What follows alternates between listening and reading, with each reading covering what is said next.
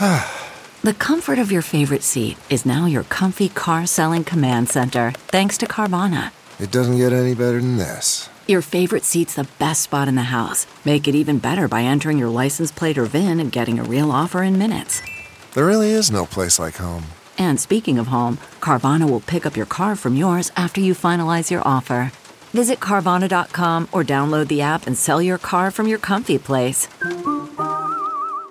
CarMax is putting peace of mind back in car shopping by putting you in the driver's seat to find a ride that's right for you. Because at CarMax, we believe you shouldn't just settle for a car. You should love your car. That's why every car we sell is CarMax certified quality, so you can be sure with upfront pricing that's the same for every customer. So don't settle. Find love at first drive and start shopping now at CarMax.com. CarMax, the way car buying should be. If Alec is the victim of a vigilante, nobody's going to hold him accountable. Was the lawsuit over the boat crash that killed Mallory Beach and in which Paul Murdaugh faced criminal charges part of the motive in the murder of Paul and his mother Maggie? Prosecutors say yes. We take a look at what we know about that case. I'm Anjanette Levy, and welcome to Law and Crime's Sidebar Podcast. At the time that Paul Murdaugh and his mother Maggie were murdered on June 7th, 2021, Mallory Beach's family was suing Alec Murdaugh and Buster Murdaugh, and Paul was facing criminal charges. The Murdaugh family's boat crashed on February 24th, 2019 in Beaufort County, killing Mallory Beach, who was a passenger. Earlier in the evening, surveillance video showed Paul Murdaugh pulling into Parker's convenience store in his white pickup truck, towing the boat. Paul can be seen walking into Parker's, and SLED said he used the ID of his older brother Buster to buy beer. Paul was only 19 years old at the time. He walked out of Parker's moments later, triumphantly holding the beer above his head as he walked back to his truck. Hours later, Paul and his friends stopped at Luther's, a bar, where they did some shots. The group of friends is in Luther's for about 23 minutes. Then they left, and they walked back to the boat. Paul appears to be talking, and Mallory Beach and her boyfriend, Anthony Cook, are seen talking and laughing, just like a boyfriend and a girlfriend would, walking back to the boat. It just looks like a bunch of kids out having fun. Then a short time later. What bridge is it? Paul, what bridge is this? Paul, what bridge? 911, where's your emergency? Hello? Police, fire, EMS. Hello? We're in a boat crash on Arthur Street. Whereabouts on Arthur Street? In Arthur Street, the only bridge on Arthur Street. Dashcam video shows Anthony Cook absolutely distraught, calling his parents. He and Mallory were thrown from the boat, and he can't find her. Y'all know Alec Murdaugh? Oh, yeah, I know that name. That's his son. That's so driving the boat. Good luck. Mallory's body was found about a week later. In the end, the Murdaugh name couldn't stop the wheels of justice from turning. Paul Murdaugh was indicted for several counts of boating under the influence, one resulting in the death of Mallory Beach. If convicted, he faced the possibility of 25 years in prison. The testimony in the murder trial has stated that Alec Murdaugh was at his office on June 7th, 2021, working on some things for the boat case. That was a Monday, and a status conference was scheduled 3 days later on June 10th. That same day, June 7th, the law firm's CFO said she confronted Alec Murdaugh about $792,000 in missing fees. That night, several hours later, Paul and Maggie Murdaugh were murdered. I got a phone call sometime in the middle of the night, 11:30 after my recollection. That was on June 7th, 2021? That's right. Into June 8th, 2021? I think I heard it's still June 7th when I hear about it, but yes. On June 8th, 2021, did you have any conversations with any of the lawyers involved in the boat case or any communications? I believe so. I think that it was more of there wasn't a whole lot of consideration to be given to the fact that the hearing wasn't going to go forward. It was sort of shock and horror of what had happened, and nobody really knew what to do in the moment. Of course, that hearing's not going forward after this. It did not. The attorney for the Beach family, Mark Tinsley, testified that he had previously told Alec Murdaugh that he could settle this lawsuit for $10 million. That was money that Alec Murdaugh didn't have. But with Paul and Maggie's murders, that was unlikely to happen, even the $10 million payout. Nice people get good verdicts. You really have to motivate a jury to want to help somebody in a civil case. And so if you compared, say, Attila the Hun with some sweet grandmother, who gets a better result? It's the sweet grandmother. If Alec is the victim of a vigilante, nobody's going to hold him accountable. Doesn't make any difference what he did or how clearly what he did contributed. The case would be over against Alec. And so initially, it could have been over. It appeared that it was going to be over against Alec because I had other defendants. I had Parker's convenience store that clearly violated its rules. Maggie Murdaugh's sister, Marion Proctor, testified about the boat case and what Alec Murdaugh said to her about it after the murders. He said that his number one goal was clearing Paul's name. And I thought that was so strange because my number one goal was to find out who killed my sister and Paul. Alec Murdaugh's attorneys also questioned Marion Proctor about the boat case.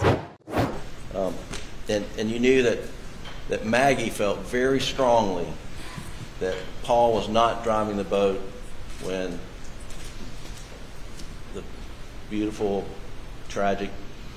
Mallory Beach came to her tragic death, right? Correct.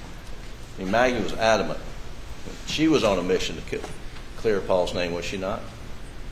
Sort of. Sort of. And she was, and you're not critical of Alex for wanting to clear Paul's name after he was murdered, are you? I'm not critical about that at all. I think that was his way of honoring Paul after he was gone. I just thought his priority should have been focusing on finding out who killed Maggie and Paul. Recently, Mallory Beach's family settled the lawsuit against Buster Murdaugh and Maggie Murdaugh's estate, but the case is not over yet. Joining me to talk about the boat crash and the impact it may have had on the Murdaugh family is Eric Bland. He represents Gloria Satterfield's children and her estate. Gloria Satterfield, of course, was the former housekeeper and nanny for the Murdaugh family. She died after slipping and falling at the family's property back in 2018. And really, she was more than a housekeeper and a nanny. She was considered to be a member of the family. So Eric, welcome back to Sidebar. Thanks for coming on. Thanks for having me, Jeanette. The motive in this case, according to the prosecution, is all this financial pressure that Alec Murdaugh was under, whether he was scared that afraid his financial crimes were going to come to light. Also, though, there's been discussion about the boat case and how that really put a lot of stress on Alec Murdaugh and his family. So talk to me a little bit about, from your perspective, as somebody who's been kind of involved in this whole saga from another aspect of it, how much havoc the boat crash in that case wreaked on the Murdaugh family? An immense amount of pressure. You know, I've been talking about Mark Tinsley because he's such a close friend of mine and a colleague way before the trial. And I said that he's a human terrorist. You let him in your house, he'll blow it up. And I think the world saw how tenacious Mark Tinsley is and was to Alex, just in the pre-jury testimony, not so much in the jury testimony, because Phil Barber exercised some seriously good judgment by only giving him one question on cross-examination. Alex knows Mark's skills. Mark is a highly accomplished lawyer, highly accomplished with 8-figure jury verdicts and multiple settlements. And he knew having him set his teeth in Alex's hide, so to speak, was a major problem. The boat case, not only financially on what it was going to do for him, think of the pressure that it put internally into the family. His son, Paul, who he loved, And I don't doubt that he loved his son, Paul. Whether he killed him or not, I do believe that there was genuine love there. Was being charged with felony DUI homicide, which was going to be a 20 to 30 year sentence. There was going to be an example made of him because there was alcohol involved, and the Mothers Against Drunk Drivers, and similarly boating accident.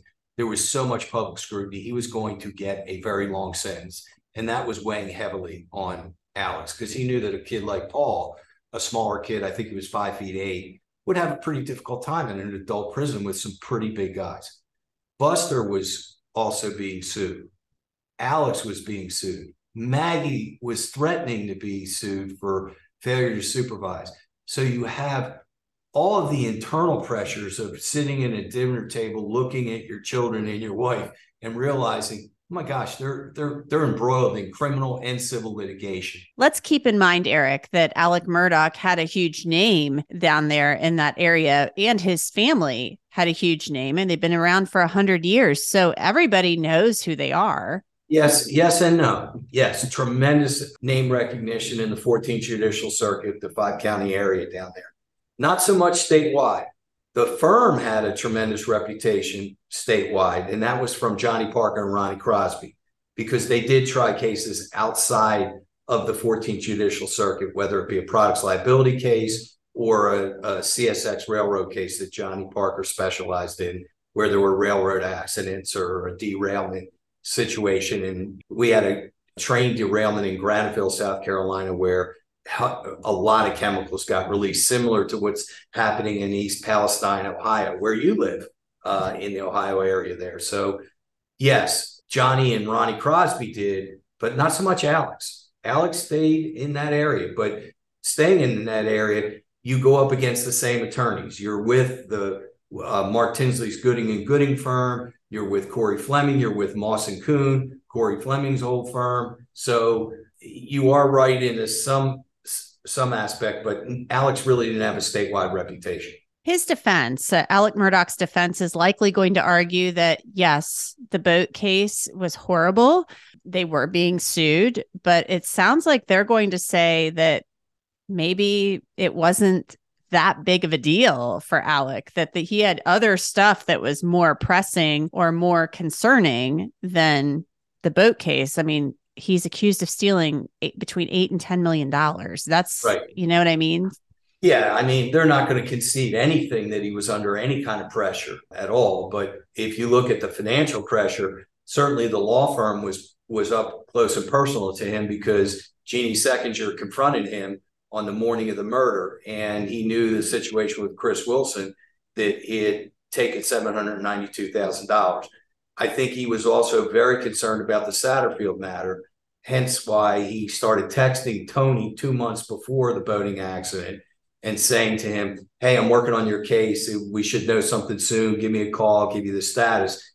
And we all know that case was resolved 2 years before. He stole the money, and the case had actually been dismissed in October of 2020. The reason he's going to say, the defense is going to say that the Tinsley case didn't matter, the boating case, it wasn't even on a trial roster. It wasn't going to trial. And that they're saying that it was a normal discovery motion that was supposed to be heard on June 10th. And the judge, if he ordered the production of financial information, that would have taken place at a later time. And they're going to argue that to get the kind of financial information for punitive damages, you actually have to get an actual damages verdict first. And all they would have to produce under our case law is a net worth statement, which is 2 pages. Mark Tinsley said, no, we were well beyond that stage. And that John Tiller, Alex's attorney before he died, had agreed that he was going to produce much more than just a net worth statement. You're friends with Mark Tinsley. He is still under subpoena for the murder trial. He could possibly be called in the state's rebuttal case. The Mallory Beach portion of this case just recently settled. Yeah, it did. And it's funny that Johnny Parker objected to that settlement because he tried to say that he had preference due to the $500,000 loan that he made to Alex Murdaugh. It was a fair settlement. Looking at the situation, it gives a clear shot that Mark wants at Parker Convenience Store. Parker is fighting tooth and nail against this. I don't know if you're familiar with it, but he's got 8 sets of lawyers. He's gone to the legislature to try to get the legislature to amend the joint contribution statute. So right now, if you sue 8 people, you could collect from one person. And then that person, if he was only 20% liable, would have to go try to collect from everybody else. Mr. Parker Convenience Store wants the legislature to change the law that if I'm only 10% responsible for this incident that the jury determines, then I should only pay 10%. I shouldn't pay any more. So Parker has taken this on as a crusade. And you say, why? Well, he's self-insured. So any verdict that Mark Tinsley gets is going to actually come out of the pocket of Mr. Parker and not, Zurich Insurance Company or Travelers. So it's hot and heavy. I think the Beach family was very magnanimous in letting Buster get $500,000 from that settlement. The remainder goes to some creditors. The receivers get paid. The victims will have a little pot from what was set aside. Victims of the theft will have a little pot of money. But don't let the defense cry Alex poor. Okay, picture this. It's Friday afternoon when a thought hits you. I can spend another weekend doing the same old whatever, or I can hop into my all-new Hyundai Santa Fe and hit the road. With available H-Track all-wheel drive and 3-row seating, my whole family can head deep into the wild. Conquer the weekend in the all-new Hyundai Santa Fe. Visit HyundaiUSA.com or call 562-314-4603 for more details. Hyundai, there's joy in every journey. Okay, picture this. It's Friday afternoon when a thought hits you. I can spend another weekend doing the same old whatever, or I can hop into my all-new Hyundai Santa Fe and hit the road. With available H-Track all-wheel drive and 3-row seating, my whole family can head deep into the wild. Conquer the weekend in the all-new Hyundai Santa Fe. Visit HyundaiUSA.com or call 562-314-4603 for more details. Hyundai, there's joy in every journey. And the reason is because his father died and left a $16 million trust for the 4 children. Each of the 4 children, Alex, John Marvin, Randolph, and Lynn, inherited $4 million that's untouchable under South Carolina law. So Alex is sitting on $4 million after his dad died in June of 2021. I don't know if you knew that or not. I knew there was something. I didn't know that it was $4 million. Yeah, he liquidated the IRA to settle. And there's a 50% penalty, that he had to pay. He had $1.8 million in his IRA, and he liquidated that out. And Dick Harpootlian got $600,000 of that for his legal fees and Jim's legal fees for all the cases, Anjanette.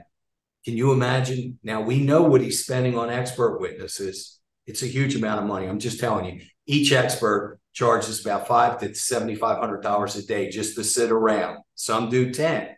Then you deal with the fact that he's renting out a $20,000 a week compound. Right. For his trial. The wedding venue. Wedding venue. You start adding those numbers up, and you feel like the fornicating you're getting isn't worth the fornicating you're getting for your legal fee. You say, you know what? I think Dick did a deal with the devil. Yes, it's the trial of the century. No question. In South Carolina. And the notoriety is great. And Dick always believed that even bad press is good press. But I'm not sure Jim Griffin, I think you're seeing a metamorphosis in Jim as this trial's going on. He's getting a little shorter in his temper. He's getting a little bit more frustrated in his cross-examinations because he's a young guy. He's 57, 58 years old. He's got a long career ahead of him. Dick Harpootlian, he could tap out. He's got more money than God. His wife's an ambassador in Sylvania. He's the 3rd phone call from Joe Biden. If he wants to go up and be an attorney general or something, Joe Biden will give him any position in the administration, any ambassadorship. So his career is essentially done. I think you're seeing a lot of those people at the defense table. Maggie Fox is a very good friend of mine and a very accomplished lawyer. And she should be doing some of the lifting in that case. She is very good, and she's just sitting there. And I think it's noticeable that she's sitting there, and it's not right because she is not just window candy. She is a good-looking woman just like you are, and she's accomplished just like you are. and she can do the job. And I think they're making a fundamental mistake in not having more diversity in their defense team. You could be very right about that and it doesn't look good when the jury is sitting there and there are two women there just sitting there handing cell phones back and forth. Yeah, but still. Yeah, two are paralegals, the Holly that sits behind Dick and Jim Griffin. But Maggie Fox is a real lawyer, and she can really lawyer, and she should be. One of the criticisms I have of the state case is the lack of diversity in the state prosecution team. Savannah is the only female lawyer. There's no lawyers of color. It should look like the jury. And I'm seeing a lot of white old men. Well, Eric Bland, as always, thanks so much for your time. We appreciate you coming on. I'm happy to always appear with you. You too. And that's it for this edition of Law and Crime Sidebar Podcast. Thanks so much for joining us. You can listen to and download Sidebar on Apple, Spotify, Google, and wherever else you get your podcasts. And of course, you can always watch it on Law and Crime's YouTube channel. I'm Anjanette Levy, and we will see you next time.